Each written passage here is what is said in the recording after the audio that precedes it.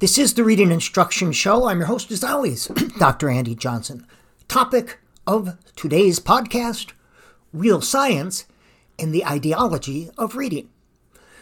Now, I want to open up this podcast with 4 ridiculous claims that are often made. Ridiculous claim number 1, there's a massive reading crisis. Some have bought into this claim that there's a massive reading crisis based on unscientific data. I want to see the data. Second ridiculous claim number 2. Children aren't learning to read because they're not taught enough phonics in the right way. That's ridiculous. Of all the possible variables impacting students' learning, they have determined that this was the cause of all reading problems. Phonics, lack of phonics, was the cause of all reading problems. They, meaning science of reading advocates, ignored overcrowded classrooms, lack of health care, poor nutrition, parents who are working 2 jobs just to try to put food on the table, unqualified teachers, systemic racism. With all the variables, someone determined that phonics is the root of everything. And of course, show me some scientific data to support that phonics is the cause of all reading problems. Ridiculous claim number 3, systematic phonics instruction is the answer. According to the science of reading, more systematic phonics will fix everything. And of course, we know there's a body of research that says if you teach phonics, children will score higher on phonics measures. But is there some blind peer-reviewed research that says massive systematic phonics instruction is the answer? And ridiculous claim number 4, I hear this a lot based on anecdotal evidence. Teacher preparation programs are not preparing teachers to teach reading. And that course is based on I-think-isms and anecdotal evidence, not scientific data. How do you know what I'm teaching? You have no idea what I'm teaching. You have no idea what the majority of teacher preparation programs are teaching. You just say stuff and people buy into it. Now let's look at science and ideology.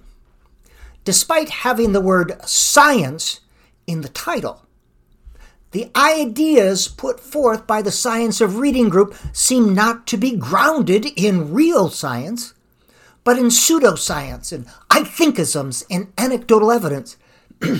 In fact, they are not promoting science, but an ideology. An ideology is a system of ideas and beliefs. Hence, the science of reading would more accurately be named the ideology of reading. That's because what the science of reading promotes is based far more on a belief system than on reading science. Real science puts forth conclusions and recommendations based on a wide body of research. An ideology puts forth a dogma and mandates based on a very narrow range of data that must be adhered to. Now, around the country, state legislators are being pressured to pass laws based on this narrowly defined ideological position, and they call it science. And since science is in the title, they think it must be science.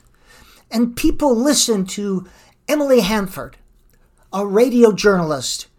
I'm sure she's a fine person, but she's had no experience as a teacher and no expertise in the field of literacy. They listen to her instead of experts in the field. Now, Emily Hanford cherry-picks data and selects people that support a very narrow point of view. This creates a warped version of reading reality because it creates good radio.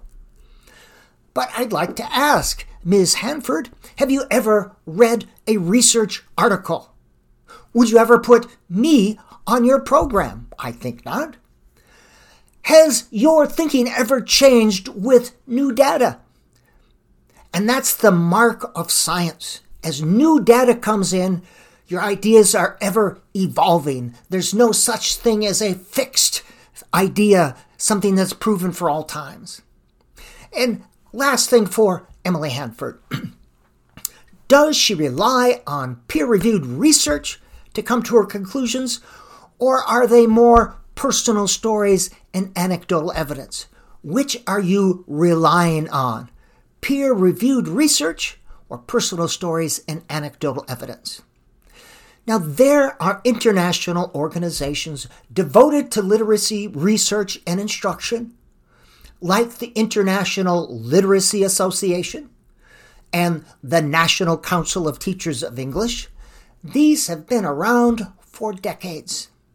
They have thousands of members who are literacy experts, researchers, scholars, teachers, educators who have devoted their working lives to literacy instruction. And these groups offer a thorough yet sometimes complex view of literacy, and this is a view that is constantly changing as new science emerges, and that's appropriate. I would believe thousands of experts versus a radio journalist. Yet the science of reading seems to reject all of this for simplistic answers to a complex problem. And this is the simplistic answers we get. More phonics good, balanced literacy bad. And that's not science. That's an ideology. Now, the science of reading, or the ideology of reading, does not tolerate discussion or debate. They seek to silence dissenting voices. People like me are never engaged in. We're to be silenced. Now, the ideology of reading can't win in the arena of ideas in an academic discourse, so they attack. Now, any ideology, whether it's an academic ideology, a political or religious ideology, believe attacking another position is akin to making a point for their own position. So instead of making a position for the rightness of their claim, they describe the wrongness of another claim. They're so wrong, they say. They're so very, very wrong, and that's what makes me right. So the thinking goes. But this narrowness of thinking, this exclusion of ideas, does not move the conversation forward. But of course, that's the very point, isn't it? Now, let's take a review of what reading science is, or the science of reading is. Tim Shanahan, I don't always agree with him, but he's got some good ideas out there. I thought he did a good job in defining and describing reading science, or the science of reading. So I'm going to rely on his description here. He says that reading science is that is based on research conducted in a classroom using controlled experimental studies or controlled experimental research. And this is his quote directly. To me, a science of reading, if we're talking about education, requires that our prescriptions for teaching be tempered by rigorous instructional evaluations. If a claim hasn't been tried out and found effective, then the claims, no matter how heartfelt, aren't part of reading science. In other words, to simplify, only practices and strategies that have been shown to be effective using controlled experimental research and conducted in an actual learning environment are to be considered reading science. These should be used to determine what effective reading instruction is. This is the only type of research that should be used to design reading programs and make reading policy. Now, there are different views and interpretations on reading science, but according to Dr. Shanahan, reading science is based on the premise that only findings that come from controlled experimental research, from applied research, should be used to determine what reading instruction should look like. And even though I think this provides a limited view and excludes a lot of important qualitative and descriptive research, I could live with this interpretation of reading science if it were used correctly and consistently. That is, if the science of reading advocates use the same criterion to come to conclusions about reading instruction. If they used science to determine their belief system, instead of using their belief system to determine what science to look at. The science of reading seems to be cherry-picking data that reinforces two predetermined beliefs.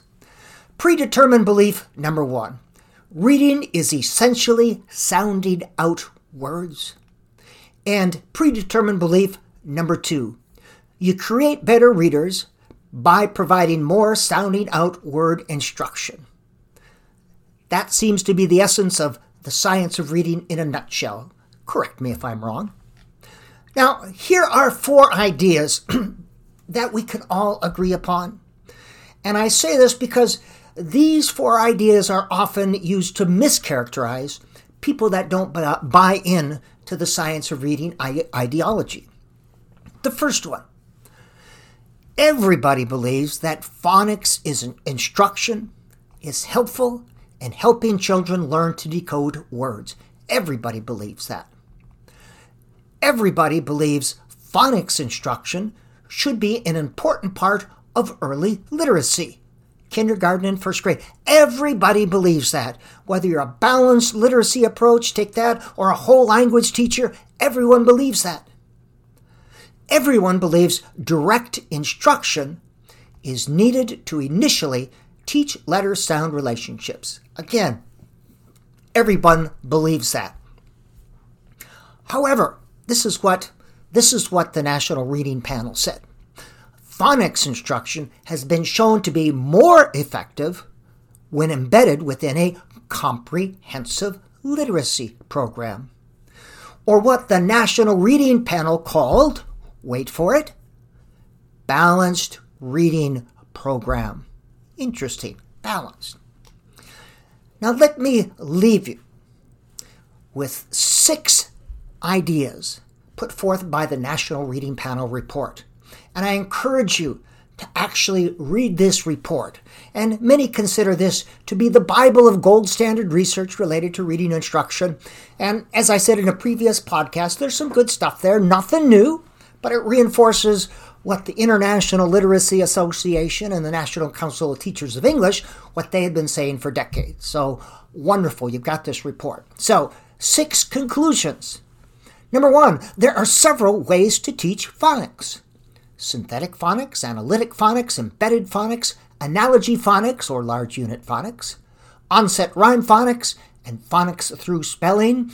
Which one is most effective? All approaches are effective. All approaches are equally effective.